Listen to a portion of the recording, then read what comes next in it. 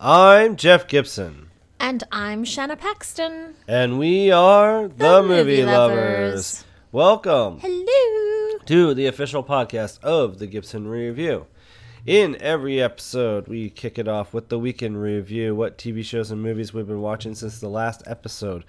Move on to the main event, either a main review or a topic of discussion, and then finish up with film faves, our list of our favorite movies of a particular topic, sometimes marching backwards through time. In this episode, we had said that we weren't sure what it was going to be because we were going to try to do Portrait of a Lady on Fire, but that didn't open as wide as expected. So, we're reviewing Sonic the Hedgehog, the latest video game adaptation. And for film faves, because of that, we will be counting down our favorite video game movies. More on that topic later. But first, it's time for the week in review. Shannon, you haven't really caught up with much this past couple weeks. No, okay. So, I'm going to talk about a couple things. Before I do, bear with me, I do have a cold. So if I sound a little off, that is why, and I apologize. So while I've had a cold, it's prevented me from working as much as I'd like to. So I have been able to watch a couple of things. I watched a 1970s kind of espionage, paranoia thriller film called 3 Days of the Condor, starring Robert Redford and Faye Dunaway, and Max von Sydow. It's kind of a twisty, interesting little thriller where basically Robert Redford works for the CIA, but he's like basically a researcher for the CIA. He goes off to lunch, he comes back, and he discovers his entire office and team all were slaughtered while he was away. And one thing leads to another. He's not sure who he can trust, who he can go to for help, or what is going on exactly. And he actually takes in with a random stranger played by Faye Dunaway just to hide out. And ultimately, I would say this is a very interesting and pretty good film. There's only two issues I had with it. One, the score is very dated, very early 70s, very cheesy. And the other is Faye Dunaway's character. I don't know, I haven't read the book that this is based on, which is called 6 Days of the Condor. Apparently they shortened it to 3 for the movie. But it seems like Faye Dunaway's character is created more for a love interest than anything else. You know, there is a sex scene and everything. And it just feels, the whole thing feels really gratuitous these days. But on the whole, the movie is a really kind of cool, twisty, keep you on your toes thriller plot, which is kind of cool. And it has an unexpected, I don't know, it has a resolution that isn't exactly what you expect when you watch the first 20 minutes of the movie or what have you. So that's a pretty cool one, and you can find that on Amazon Prime. Do you mean during the 70s? Because you said during these times. Like, what do you mean? In relation to what? For the gratuitous sex Oh, scene. I just don't think, like, I think at the time it probably worked and played, but today I think you're able to see through it a little more easily. Oh, yeah. You know, I think, like, we as viewers are a little more discerning of whether or not a character is created for a particular purpose or not. Or, especially with women characters these days, you know, you and I have talked a lot about female representation and stuff in film. And so with that critical eye, I think it doesn't hold up, that aspect of the movie doesn't hold up that well today. But the rest does. So I recommend it. But an even better movie that I saw, also from the 70s, is Taking of Pelham 1, 2, 3.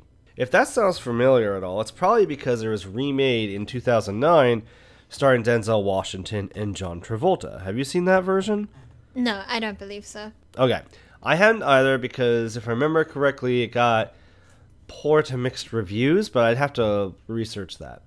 This is a really interesting film because it's basically like a group of guys who are dressed the same, mustache, glasses, hat, trench coat. they all take over this subway train, right? And then they take the passengers hostage with a ransom money that they demand from the city and stuff, city and the police. And on the other end of it, you have Walter Matthau, of all people, who works at the headquarters of the of New York City subway, and he's kind of pretty much the main guy who's communicating with the terrorists. I'll say terrorists in quotes, who are played by the way, by largely Robert Shaw, Hector Elizondo, and one other guy who was, really famous. He was in Psycho and a bunch of older movies. I'm forgetting his name right now. It's really cool. But what's interesting about it is you have this average Joe guy and this average Joe situation, or average Joe people dealing with an extraordinary situation, right? And it got me thinking while watching. I was like, I don't know if there's any movie before this one with this kind of plot. And we know that there's a lot of movies after taking a Pelham 1, 2, 3 with that kind of plot, the most obvious being Die Hard, right? And certainly much more bombastic and action-heavy film than taking of Pelham 1, 2, 3 is. But I got the impression that maybe this movie was quite influential for the kind of movies to come over the next decade and a half or so. You know, I mean, movie theaters would be lined every year with these kinds of movies about some bad guy taking over or taking people hostage in some sort of situation, and some average guy or a cop or whatever is the only guy who can take care of the situation, right? You know, I mean, like, yeah, God, especially in the 90s, right? Passenger 57, Turbulence, all these kinds of things, right? Under Siege. So I thought, like, Pelham 1, 2, 3 was fascinating on that regard. On top of it all, it's just a really solid film, too. I was really impressed. It downplays things. It's not as, like, thrilling or action heavy as what people might expect these days from this kind of movie, but as what may be the core, the granddaddy of that kind of thing. It's pretty cool. And if anybody knows of a movie that came out before Pelham 1, 2, 3 of this type, let me know. I would be interested, because this is the earliest I can think of this kind of plot. But I recommend taking of Pelham 1, 2, 3 very much, which is also on Amazon Prime, and it has Martin Balsam. That's who I was thinking of. Martin Balsam. He was in older movies like Psycho, and he's kind of older in this film too. He plays one of the people hijacking the train, and Jerry Stiller is in it in a non-comedic role. He the father of Ben Stiller, who a lot of people know from Seinfeld as George Costanza's dad. Anyway, solid film. I highly recommend it. Check it out on Amazon Prime. So, Shanna, you and I have seen One Thing Together, finally. After all the hype and hoopla around this show has finally come and gone, we managed to finally catch up with the miniseries on HBO called Chernobyl. Why don't you tell everyone about that? Chernobyl stars a couple of awesome people, which I'll let you get into, seeing as how that's your thing. The music is also by the latest Oscar-winning composer, Hilda, whose last name escapes me, but she did the music for Joker. This is happening just before the nuclear plant meltdown, and then also includes trials happening in Russia.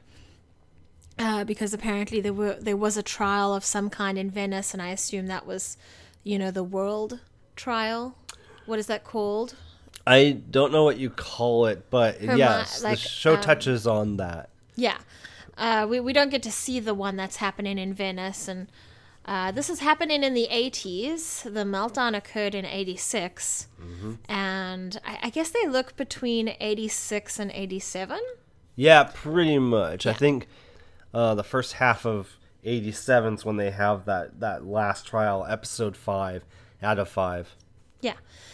So it's a really great show. It has some really good talents. There's about 3 characters that we really focus on.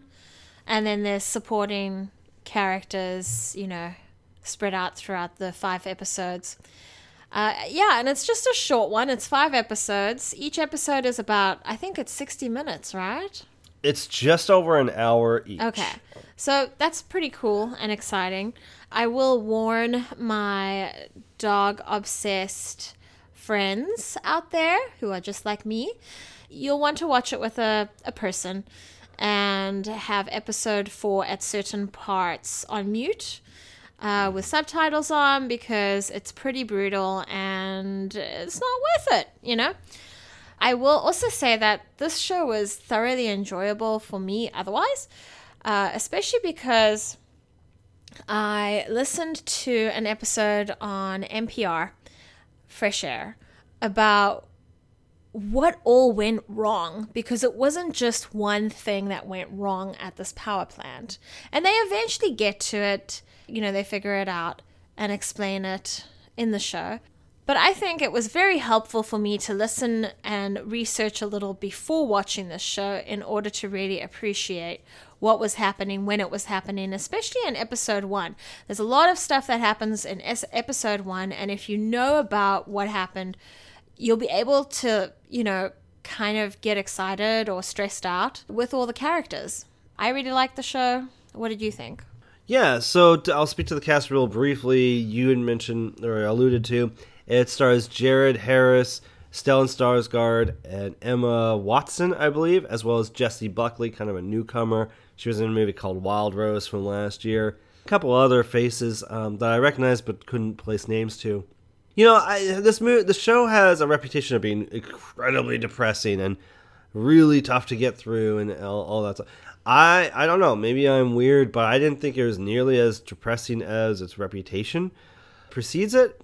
I think it's very fascinating. It is one of those things where you get a better understanding of what happened with some major event. It really sells the gravity of the situation. It sells the gravity of what almost happened with the situation, because it almost became far more cataclysmic and worse than it actually was. Which in itself was horrible and just a really bad situation for thousands of people. Hundreds of thousands. Yeah, dozens of hundreds of thousands. No. Yeah. Okay, sure. Yeah, episode 4 in particular, at least half of the episode is pretty rough. You're right about that episode. Even for me, who's not as sensitive as you are about animals, there's some half of that episode's pretty rough, and it's an element of this whole catastrophe that most people, I don't even think, really think about, or it doesn't even occur to them. But it just sells how widespread this issue was beyond the people on the scene. Solid mini series, and it's a story that just goes to show how one arrogant manager can just lead to a disastrous environment, let's say. Well, yeah, I think the only thing that bothered me about this film, other than the dog situation, pet situation, was I think there's one scene where Russian is being spoken. Oh, I don't remember. It's like one scene and then one scene where I believe, and I could be wrong, this could be a different language, but someone sings in what I believe is Russian at like near the end credits. So that's the only really 2 times that I noticed Russian being spoken, and I feel like the TV show The Americans is really something to look up to, because they do, you know, half the show is with the Russians and half the show is with the Americans. And so there's both languages are being spoken, and I just really appreciate that. Although I did enjoy being able to multitask at certain times during the time that we watched this show. Not having to read subtitles, you mean? Yeah. I do remember one scene where there's Russian speaking over an intercom or something. Yes, and there's no subtitles to go with it. Right. But it worked because it made you focus on the visuals in that scene, not what was being said in the background. Hey, that's what I said. Yeah, I agree with that. Absolutely. Okay. So yeah, anything else you want to add about Chernobyl? You will I think it's fun. You will never see the elements of Earth's like appear to be so frightening. You know, the wind was frightening, earth was frightening, the water falling off of the car being washed after being exposed to the radiation is terrifying and evil looking. You know, so and even though the fire that's happening from the meltdown is pretty to look at, because there's all these different chemical reactions happening in the air with the oxygen, it's the ash that falls is frightening too. So it's a very, very unique show in that in that regard. Yeah. So we highly recommend it if you haven't caught up with it yet either. So that can be found on HBO now. Again, that is Chernobyl. All right, let's get into the main event now, which is our review of Sonic the Hedgehog. I'm Sonic, a little ball of super energy in an extremely handsome package. On my planet, people were always after my powers, so I came to yours. It gets a little lonely, but that's okay. I am living my best life on Earth. Ow! Let the place Sonic! Let the bitches mount also Sonic! Ugh, I can't with that guy.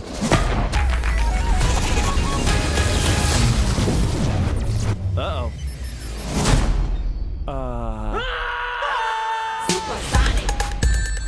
Why are you hiding out in my garage? They're coming for me! If they steal my power, they could conquer the universe. You have to help me. No, I don't. Please, it's life or death. Good morning, my rural chum. Mr. Dr. Robotnik. I'm going to give you 5 seconds to tell me where it is. Wait! Don't hurt him! Road trip? This can't be happening to me. Oh my God, stop the car right now! What? The world's largest rubber band ball? We gotta see it! No, this is not some fun family road trip. You're right. It was lame. Gift shop was cool, though.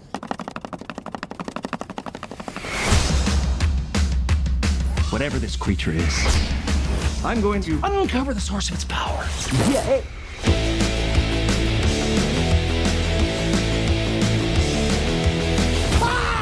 I just thought you might like a latte with steamed Austrian goat milk. Of course I want a latte. I love the way you make them! We gotta lay low. Let me show you how it's done. So should we get out of here? Yeah, time to go. I always want to do this. Nailed it! Uh-oh.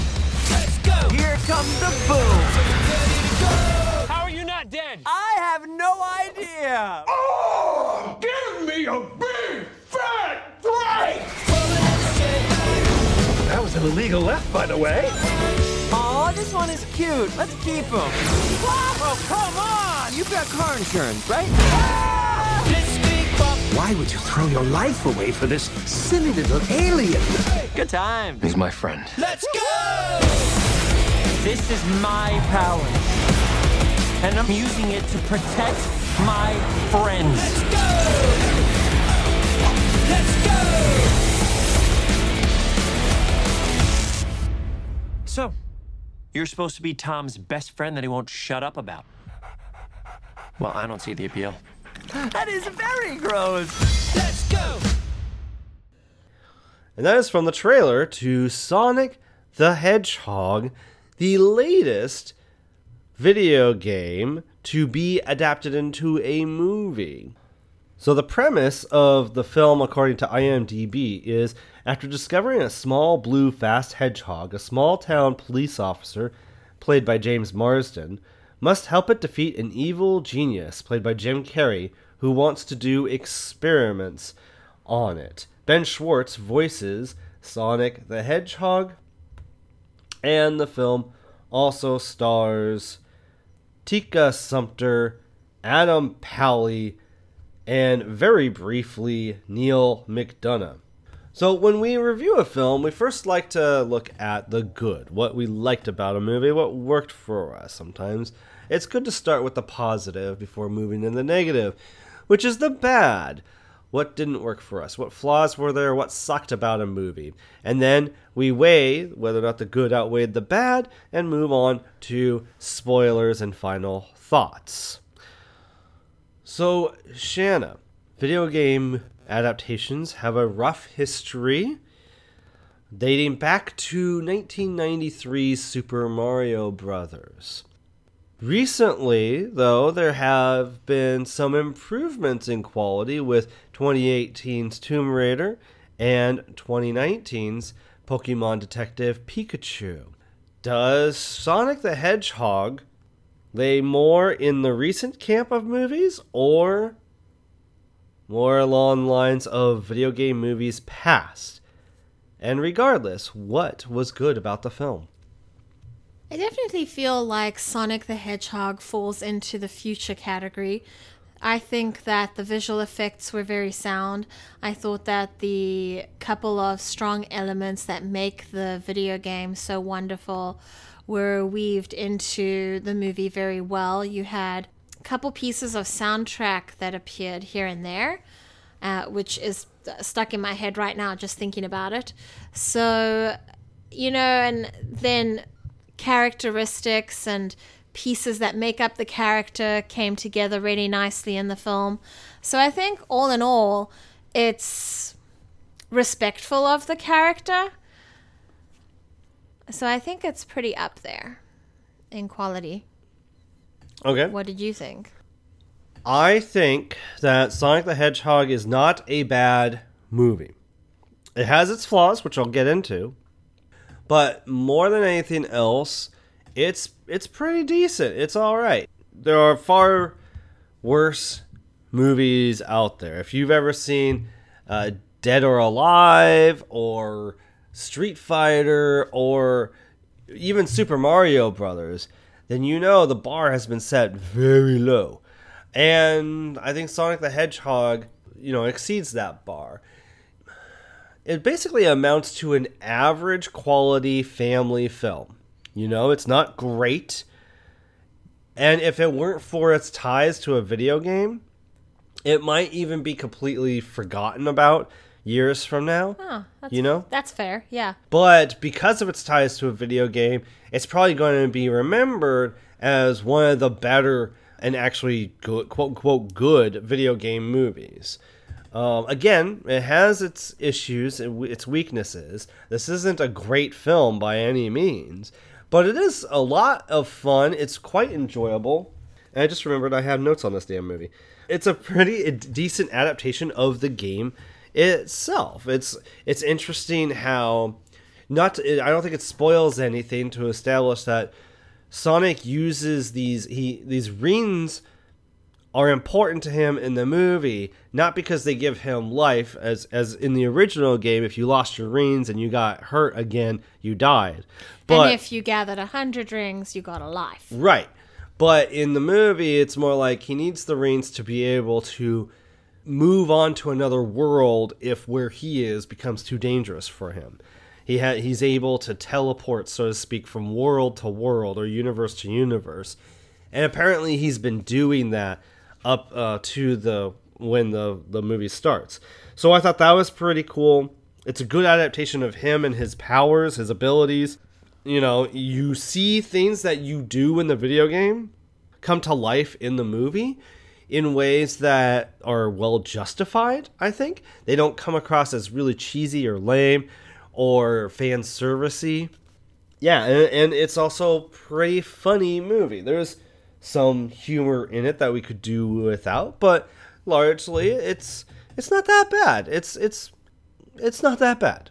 I have a question for you, and this might be a good segue to the next section of what doesn't work for the movie. Do you think that the visuals of Sonic, because there's a big hoopla about how Sonic originally was going to look in the movie, which created a fan outcry, and they changed how Sonic looks to what you see now. Do you think that those visual effects would have mattered in terms of the actual overall quality of the movie? Look, Sonic has a very particular look, and if you're going to mess with that look, whether you're putting him in live action or not, you've lost the character. It's kind of what happened with the Mario Brothers movie. There wasn't really any visual elements that connected the video game to the movie. Oh, but they did get those colorful overalls in the third act. I don't remember that because it was so forgettable, but I'm specifically talking about like Yoshi, what they did to Yoshi. Right, yeah. And to be quite frank, they shouldn't have made that movie in that time. They should have waited, for now to make something. So I think, yes, if they had not changed it, it would have hurt the movie more. I think how they had him now was pretty decent. His hips look a little off, but, it is what it is. Okay. And for me, I'm not sure that it would have mattered that much. I'm apparently in the minority here, but I didn't necessarily care how different Sonic looked. I think, they changed him to his more traditional look, and I kind of shrug at it. It's like, okay, that's fine. It works. What I care more about is the detail that's in the CGI. Like, his fur looks looks real. There's some really impressive shots of all these little follicles on Sonic, Yeah, you got to remember you're dealing with a blue alien creature. You can't mess with it too much. I guess that's true. And, I don't know. It works for me. I think for me, if there's any issues with the movie, it mostly comes down to a script issue. And let's talk about what issues we may have had with it. What, Shanna, was for you the bad? What sucked? What were the flaws of Sonic the Hedgehog? So the bad was its depiction and representation of female characters. There's one female character. It's the main human character's wife or fiance. I'm not really sure. Played by Tika Sumpter. It takes forever when she's on screen for the first time. It takes forever for her to get a chance to speak. And that is just ridiculous. You will know what I'm talking about when you go watch it. If you go watch it, you will see it. It is really backward. It is something out of like an 80s or 90s movie. So that was horribly disappointing. And what's even more disappointing is they've made her character a veterinarian, and she has to do some stuff to help Sonic. That's and even when that's happening, they barely let her talk too. Huh. When it should be her time to shine. Shut up and sit down and listen to the woman. So that was upsetting. That could have been improved upon and probably wouldn't have taken much time to improve upon. The other bad thing is Jim Carrey. Really? Not entirely, but there's a couple moments where he's just a horrible, horrible bully. And I'm not saying that... Is it Dr. Evil? What is his name? What is his title? Dr. Evil. He's from Austin Powers. I know. It's Dr. Robotnik. Okay, Dr. Robotnik. Look, I get it. He's not a nice guy. Okay. But, do we have to be blatant bullies? Because I'm just thinking of all the kids that are watching, and there isn't anything keeping him in check. So there isn't a balance. Doesn't he speak to bullying? Yeah, and then he is the bully. That doesn't really help us in society, does it? Well, Hasn't been working for the past few centuries. He's also the villain, so I don't know what sort of movement forward you're looking for here. The only checking that we get is from the main character when he's... I don't even remember what it was, but the way he interacts with him is like, if you're going to be a dick, I'm not going to talk to you kind of thing. I just would have liked it if there was more check-ins, Because he is crazy. Yeah. Anyway, there were just a couple things that I feel like went too far, but that's just me. Like we didn't have to push him that far, Well, maybe you could explain yourself better during spoilers on that. I will say, I expected from the trailers in regard to Jim Carrey for him to be a little bit more on the end of the madcap, just really silly, zany end of his, performances from the 90s than he is here. I feel like he's bringing a balance of his character being a villain with a touch of the silly, wild Ace Ventura type behavior. Not as much as I expected, though. I expected him to be a lot more slapstick. That's the word I was looking for. A lot more slapstick and ridiculous than he is in this movie. How did that strike you? I felt like he wasn't funny enough. The bad side of him really threw me off. Really? I wish it was more playful. I don't know how to explain it. I see him as this character that would just slit your throat in a children's movie. You know, that's how I see him. I don't think he was that dark. I mean, he was pretty dark, Jeff. Like I said, I think there's a little bit of a balance. Maybe but it felt like Oliver and Company, the bad guy in Oliver and Company. Oh, Sykes. He's like a really bad guy, you know? So... yeah, I agree with that. But I did expect more silliness, too. Absolutely. Things that actually just flat out didn't work for me, because I could forgive it that and it was fine, there is some bad dialogue here and there in the script. It's interesting because sometimes I kind of wish that the screenwriters, who were the screenwriters of this thing, by the way, let's give them proper credit, Patrick Casey and Josh Miller, I wish that they had done a little bit less. Both on the end of some of the dialogue and some of the jokes. But also, there's times when I wish Sonic would emote more and speak less. What's going on, you know? Like, I feel like he's talking out his thoughts in certain moments when he could have just expressed exactly what he's thinking or feeling physically. Like, I think he would have deep inner monologue, you know? I don't think he would just say things for the sake of saying them, especially seeing as how, you know, he's been alone. Yeah. Yeah. So I agree with you. I too would like it if he spoke less and we just sat with some silence in this fast-paced action film. And then lastly, there's a framing device to this movie where it starts out with Sonic being pursued in a city by Dr. Robotnik. And for some reason, the script decides it would be a good idea for us to start there and then back up and bring us up to speed with why he's being chased in the city by Dr. Robotnik. Which, by the way, is not necessarily the end of the film when that's happening. And all of that feels unnecessary, you know? Like, there's a lot of films that could do that narrative device well, and this is how you do that narrative device poorly. It feels unnecessary. It doesn't add anything to the storytelling at all. There's no mystery to it of, oh, like, how did we get here? It's a straightforward chase scene.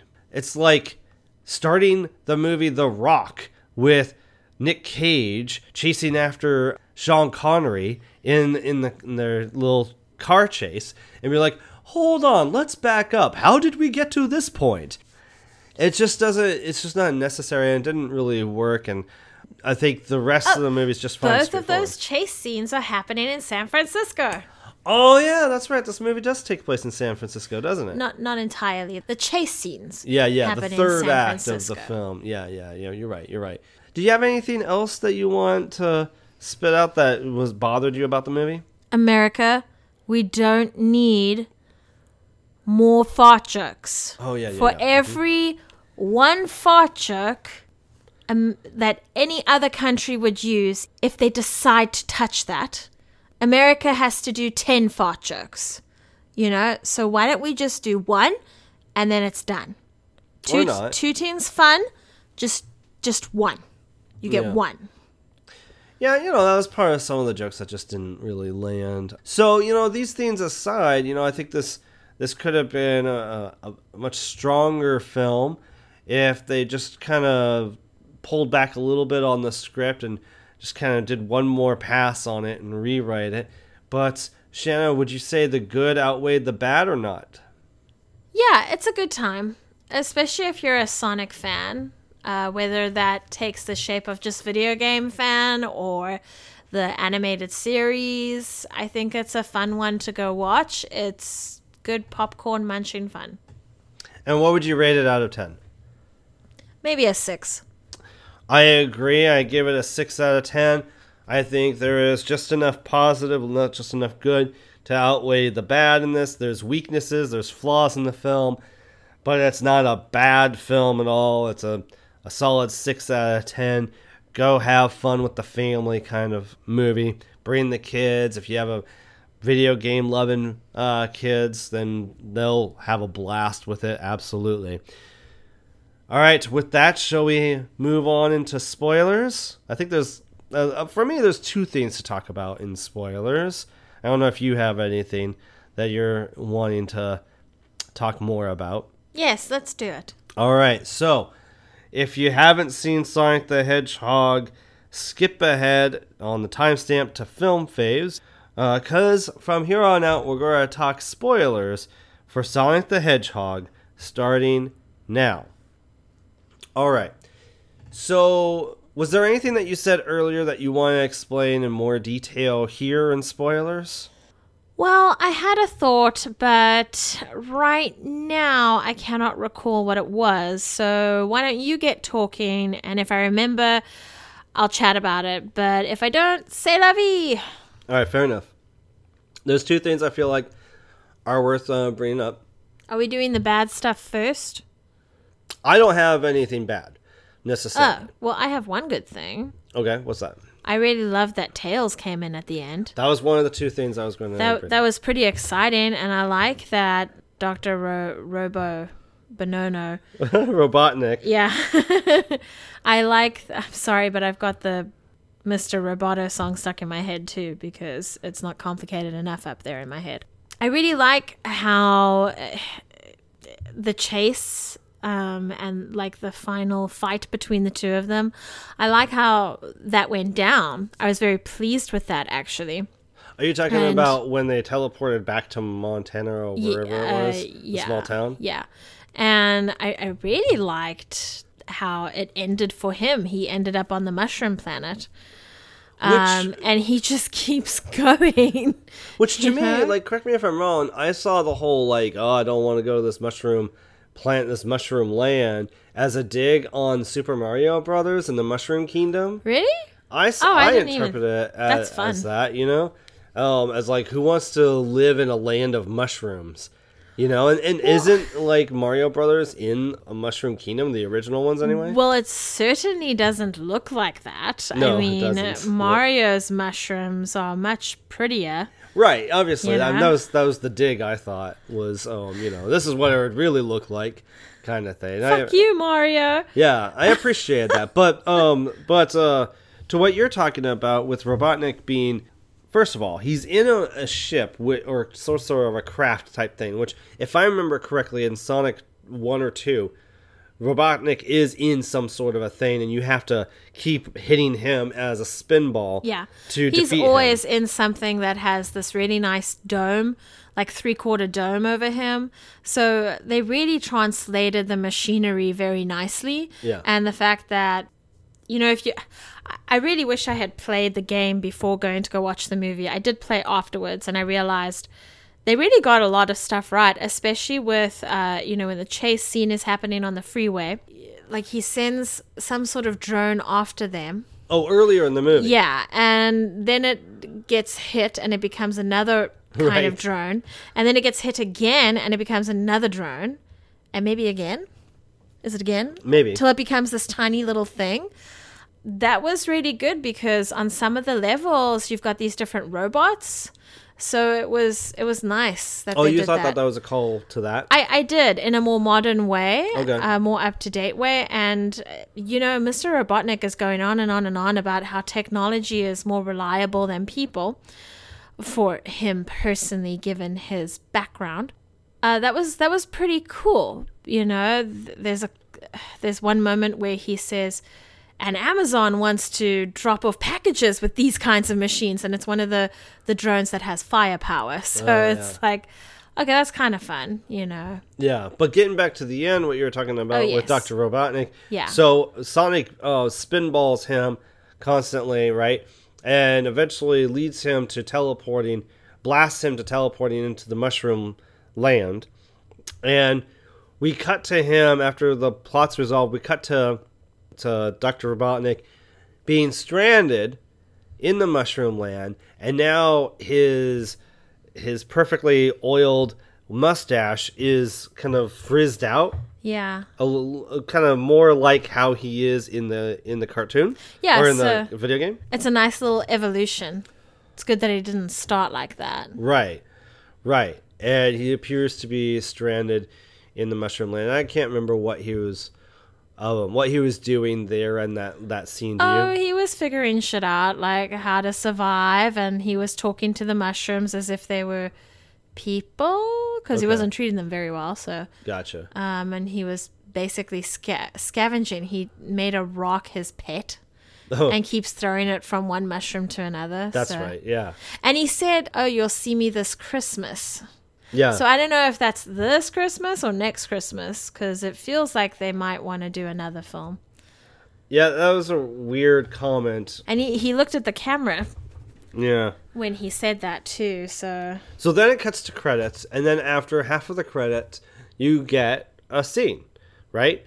And this is the scene you're talking about with Tails appearing. trying to find Sonic, yeah. Looking for Sonic, yes. Because Sonic, I can't remember precisely, but in the animated series, Sonic has a sister, and then I believe Tails is his cousin, and I can't remember how Knuckles features in, but we see Knuckles' species Early in the movie, after him. which is pretty cool. Yeah, but the crowd erupted once they saw Tails.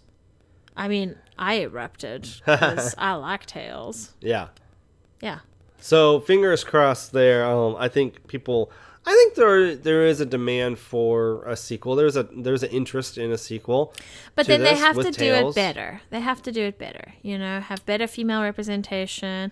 And throw in the LGBTQ people. Like, I'm not sure, like, from a plot perspective, what they could do to check those boxes. there are always background characters that you can help balance out the film with.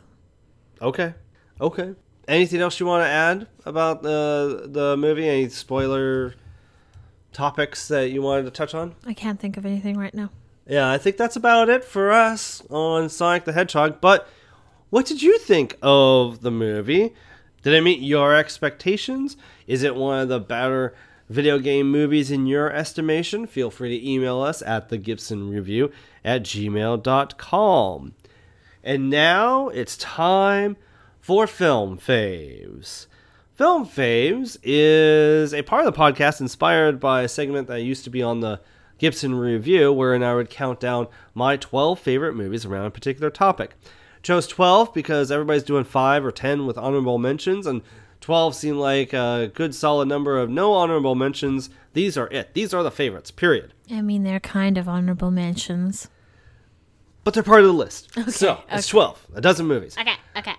And usually we have our respective lists. Now, part of the idea is to give a kind of an idea of what our tastes in movies are, and also to kind of expose people to titles they may not have heard of before. To that end, we do try to point you in the direction of streaming subscriptions that movies may be available on right now to check out. We include Netflix, Hulu, Amazon Prime, HBO Now, and Disney Plus, as far as that goes. Most movies, believe it or not, are not available on streaming services, though. Those subscription services. But you can rent a large amount of them on Amazon. So just keep that in mind. We will bring to attention a movie that is on one of those services, those subscription services, when the time comes. But for this list, favorite video game movies. So first of all, there's not a lot of video game movies out there that we could claim as favorites, let alone a lot out there that are any good. So what we decided to do initially was open it up to movies about video games and movies that are like video games. So, movies about video games. The movie may have a video game in it. The characters may exist in a video game. It may be a documentary about video games. Movies that are like video games. Maybe it has a first-person perspective to it, where characters will live and will die and then be revived, or they'll have this run and gun type aspect to it. Whatever. So we open it up to that kind of perspective. Then we got together and compared our lists and discovered we almost had the exact same list, just different arrangements. So for this particular film faves, we combined our list into one. So what we will present to you is our favorite video game movies. All right? So there's 8 movies that are ones that we have in common, and then there's 4 individual picks that we will trade off in talking about. And Shanna's going to kick us off with number 12, which was one of her original picks. So number 12 is Prince of Persia: Sands of Time. And you'd think this would be available on Disney Plus, but it is not yet there. Why do you think it would be available on Disney Plus? Because it said it's a Disney movie. It is a Disney movie. Good for people to know. Okay, great. I'm just assuming people know what the fuck I'm talking about. All right. I was a fan of the visuals in this movie. There's time travel happening, which you guys know is my weakness. Of course, there is whitewashing, which I'm not a fan of. But You're not a fan of whitewashing? It's good to mention that is a thing in this film. Yeah. I'm pretty sure Jake Gyllenhaal is not of Persian descent in any shape or form. He is not. So, And they try to justify it in the movie. no. Yeah. No. Anyway, so I'm quite fond of the visuals. I wasn't into video games for a while in my life, and then when I saw that, I actually wanted to play the computer game. And I don't know which version it was. We're still researching and trying to figure that out. My brother will probably know, but Of which game that was. of which game that was. Yeah. But still, the visuals are my favorite part of that. Yeah, I actually reviewed that movie when it came out in June of 2010, it looks like. Did you tear it to shreds? I was actually quite favorable of it. The headline was Prince of Persia, King of its Genre. Because at that point, while it was not great, and it had its issues, it was, in my estimation, the best of the video game movies that had been made. I don't think that's the case today, because I think we've made some improvements since then. But yeah, it's a fun movie. I just wish that they hadn't messed around with the shots or the editing of the fight choreography, because that's one of the joys of what is one of my favorite video games of all time, Prince of Persia: Sands of Time. So, is a fun one if you can find it. Our 11th favorite video game movie is a really perfect example of a movie that is like a video game. It is Crank, starring Jason Statham. I believe, if I remember correctly, He's got to cheat for laughs. Yeah, if I remember correctly, this movie even starts with a 16-bit version of him or something. Either starts or ends with that. Do you remember what I'm talking about? No, but that sounds about right. Something like that. I mean, this is a guy who the whole premise is he needs to keep his heart going, right? He needs to basically keep having adrenaline pumped to him. Be it being electrocuted, taking... I think it's this one, that he takes a car battery and what do you call those charging cables, and puts The prongs? puts one to his tongue to jumpstart his heart, all that sorts of. He has to keep going and all this sort of stuff, otherwise if his heart slows to a normal pace, apparently he'll die. And so as such, it's almost like he has all these different lives, or power-ups even. And if I remember correctly, well, I won't spoil the end of the movie, but it is very much along the same lines of how a video game character works. The mechanics of a video game character works. And it leads into the sequel, Crank 2, High Voltage, which is even more ridiculous than the first one. I don't think I've seen number 2. Oh, I'm not as big a fan of it, but if you like this kind of absurd adrenaline junkie fun, then you'll probably enjoy it too. But Crank is a blast, and I think it's still one of Jason Statham's best roles and best films. I like how he tries to be this character in Spy. Oh, sort of. You Yeah, know? sort of. All right, Shannon, why don't you tell us about number 10 movie, which is on Disney+. Oh, good, because it would be really weird if it wasn't. So our number 10 is Tron Legacy, available on Disney+, and that's the sequel to the original. It's got Jeff Bridges in it, which is very exciting. I love the music in this. I love how everything is basically shot in the dark. And there's some interesting cinematography techniques in there, and I'm pretty fond of it. And yeah, it's a fun one. I'll see if I can link my 2010 review of this film also. It is absolutely visually stunning film, and I haven't seen it since because I think it was intended to be seen in 3D. Did you see it in 3D? Do you remember? No, I don't think my brother and I watched it, and I don't think that we did that. Okay. I remember vaguely it being really cool in 3D, but I don't know in hindsight how necessary that is, even though it's how the filmmaker intended it and all that sort of stuff. I feel like the best use of this film would be to make a ride at Disneyland or something, and like you'd have wind blow through your hair or something, and you'd hear the vroom sounds of the motorbikes going by. Yeah. Worth noting, director of Booksmart, Olivia Wilde, stars in Tron Legacy also. Mm-hmm. All right, number 9 on our list was one that was originally number 1 on mine. It is Edge of Tomorrow, another movie that is like a video game in that this character, it's one of those action, sci-fi, alien, apocalyptic type of stories, and your character has multiple lives where he can start over. And yeah, if he doesn't do it right the first time, he can just kill himself. or be killed and all that sort of stuff. Yeah. And this is one of those movies that I probably have talked to death. It probably needs to be in the penalty box. I think I've mentioned it on more than one occasion on lists last year. And I feel like something recently, too. Maybe our favorite movies of the decade or something like that. So if you listen to those episodes, you shouldn't be surprised that I found a way to get this one on this list as well. But Emily Blunt, Tom Cruise, one of the best sci-fi films of the last 10 years. Just an absolute fun, awesome ride. Tom Cruise plays a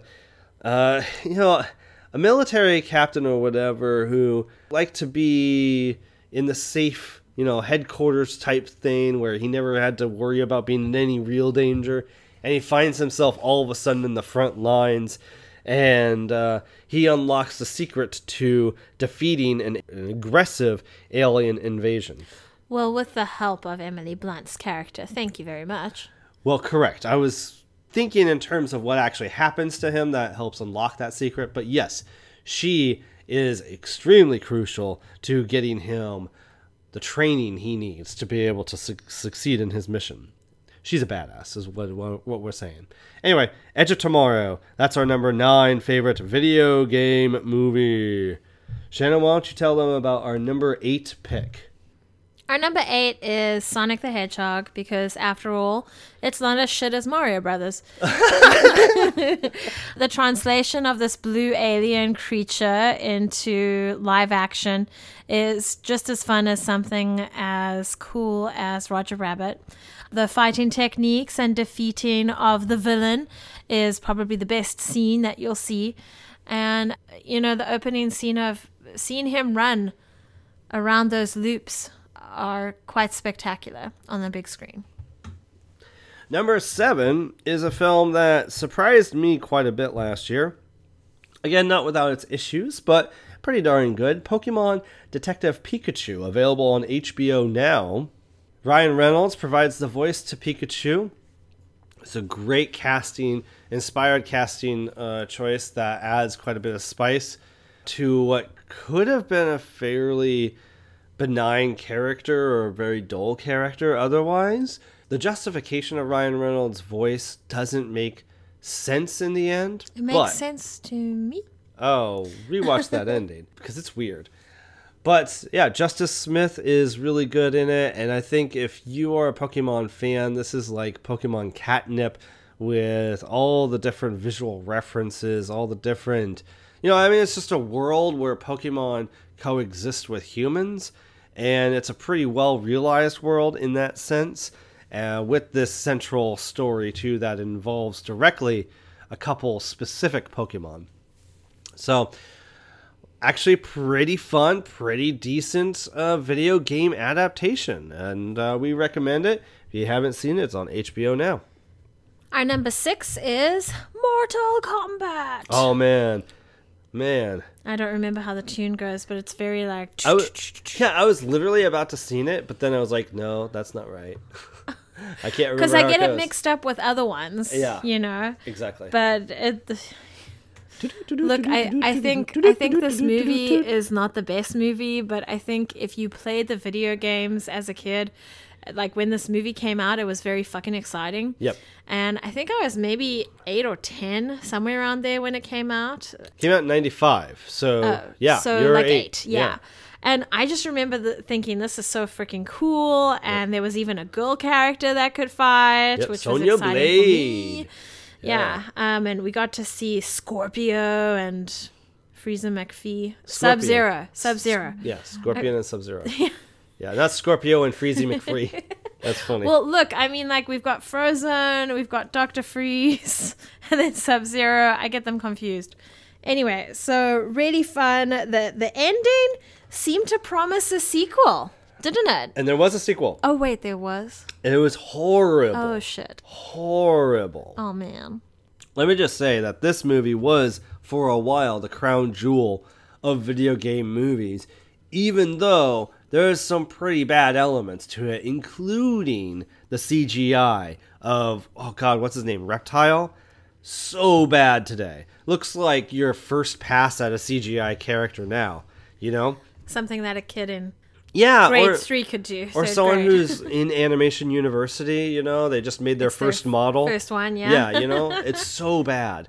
But it's just so awesome. The movie's kind of badass, and that opening shout with the icon and everything, and the score, the it techno like just score. totally pumps you up. Oh, totally. Oh my gosh, it's just one of those not like feel good, but like, oh my god, they turned the video game into a movie. Yeah, and even more interesting, they kind of took elements of Bruce Lee's film Enter the Dragon in order to build their plot around this, very thin, really weird two-player storyline. Fighting game. So Yeah. the fact that they made a movie out of a fighting game itself was impressive. So anyway, Mortal Kombat is awesome. Our next favorite video game movie is a movie about video games. It's The Last Starfighter from 1984, a lovely, nearly forgotten gem about a teenager who loves playing this arcade video game in his mobile home park. And one day he discovers that video game is actually a recruitment tool for an intergalactic battle. I mean, I always used to fantasize that puzzle games were a recruitment tool. I don't know what for, like a special school where you learn via video games. So I love this concept. I showed this to you, correct? Yeah, like a year ago. Had you heard of it before? No. Okay. So, fairly obscure movie to say, yeah? At this point. Yeah, I don't think a lot of people know about it, right? No, I don't think so at this Or point. have retained memory of it. Right, exactly. Only people my age or a little bit older probably have fondness for this film. Robert Preston stars as the recruiter. He's probably the only recognizable face in the whole movie. Yeah, and it's not a bad film. You know, Oh, it's got a pretty good storyline, and And the it's creature, actually the main character is pretty complex too. He's got a lot going on. and the alien effects, the makeup effects are original too. They kind of stand out from a field of Star Treks and Star Wars and everything. Yeah. It manages to be unique in its alien. I can't remember who the main bad guy was. Oh, Who was that actor? I don't know about the actor at all. But he was a dick, basically. Well, duh, it's a bad guy. Yeah, anyway, Last Starfighter, apparently the original writer and director is trying to make a sequel. Yeah. I hope that's not in development hell. I hope that's actually making progress, because I could see a whole franchise like this being either remade or having a sequel of a whole new generation, and it be like a trilogy or something. This is And then premise. the old Starfighter could come back, kind of like how they Yeah. do it in Body Snatchers, Okay, Something. all right. Or better, like he's a commander now or something. Yeah, absolutely. Yeah, so that's The Last Starfighter. Shanna, what is our number 4, our 4th favorite video game movie? Our number 4 is Tomb Raider. Oh, which one, you ask? 2018. Thank you for That's clarifying. the one. Not the one where you see every curve, because latex is apparently something women wear if they're doing adventures in the Amazon or wherever the fucking hell. No. You have cargo pants. That's how you do things. Anyway, this one is really good. I like who she is. She's a little more complex than the Angelina Jolie character. I think that things look more practical in this movie compared to the other. I like the villains in this one, and I don't know, are they getting a sequel? Because it looked like they could. They totally could. I have no idea if that's actually happening. But yes, you're right. Alicia Vikander, someone I wouldn't have normally cast as Lara Croft, is really good. And this is a movie I've been hankering to rewatch for quite some time, but it's hard to find because it's never on a subscription streaming service.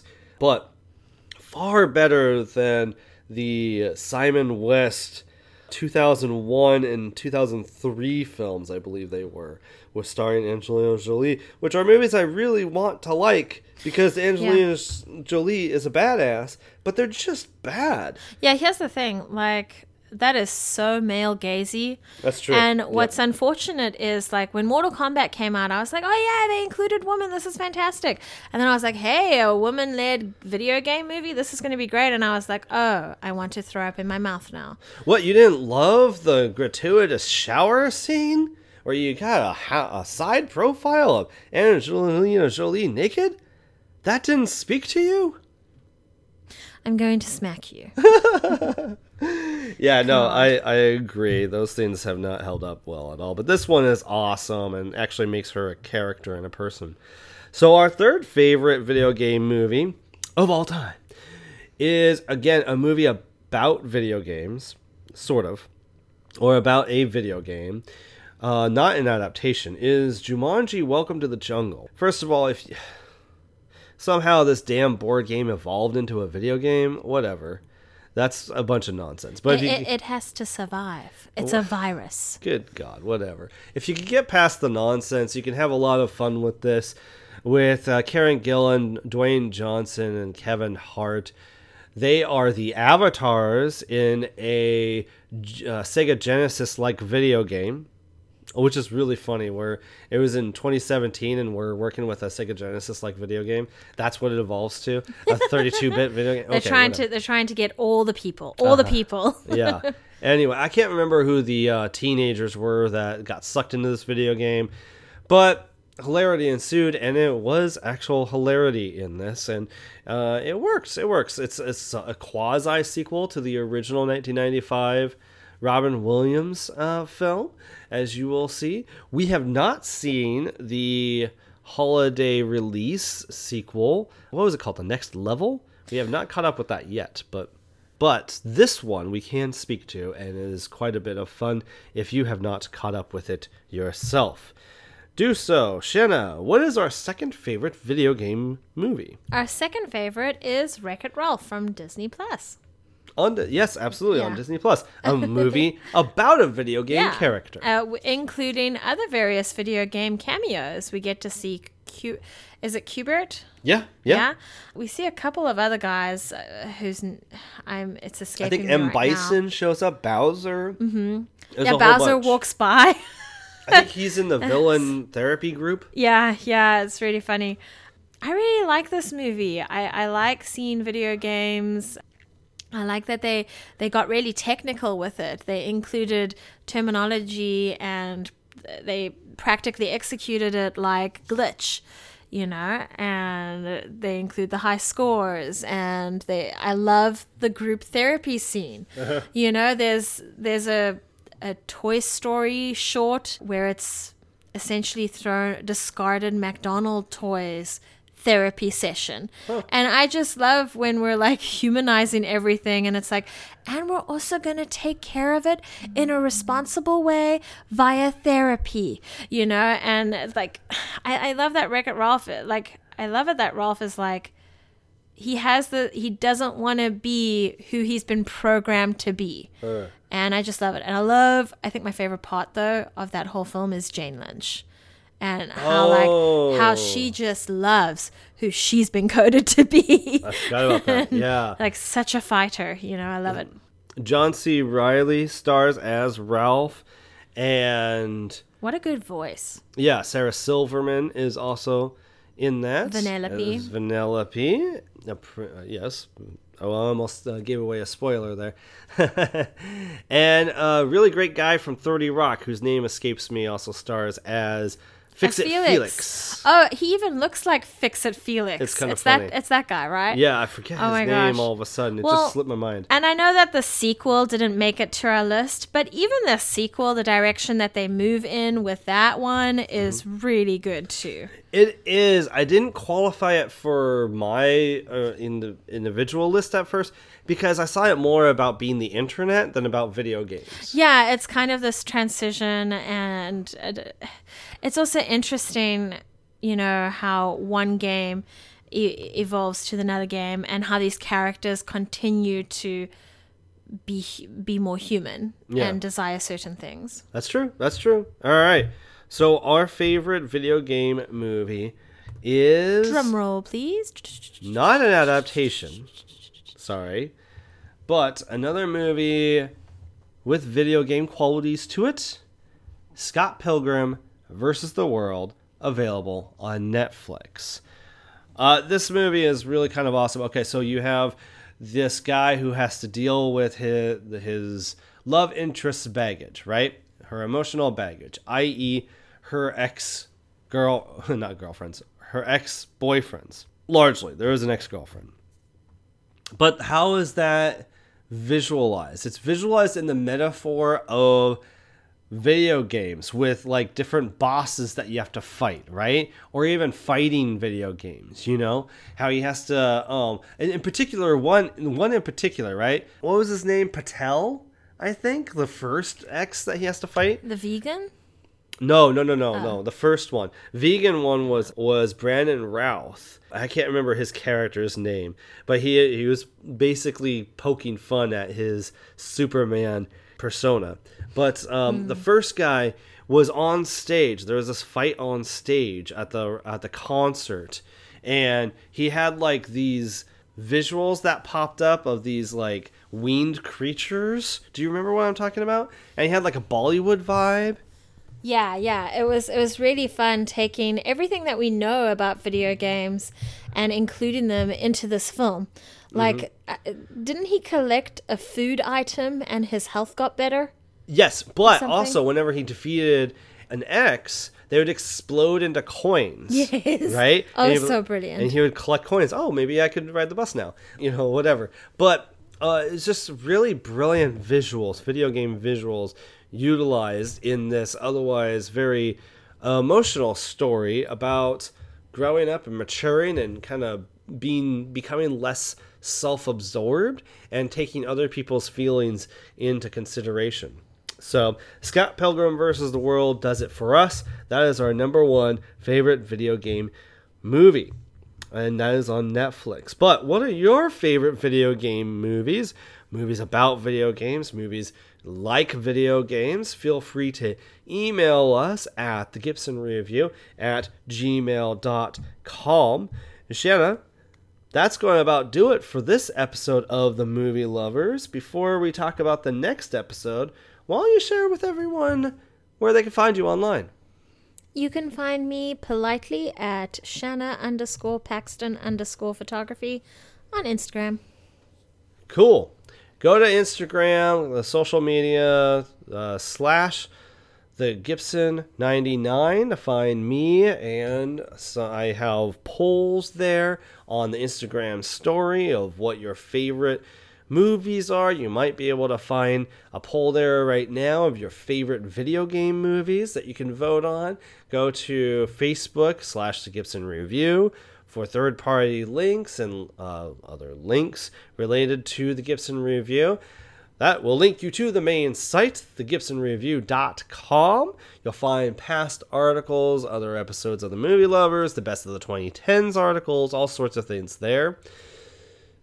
And you can find this podcast on Stitcher, SoundCloud, Spotify, and Apple Podcasts. Subscribe or leave reviews whenever possible, so that way more movie lovers can find us and find me on Flickchart, also using the handle thegibson99 to see how I am following all 3,500 movies I have seen at this point, as I'm going through my preparations for each episode and going through the year.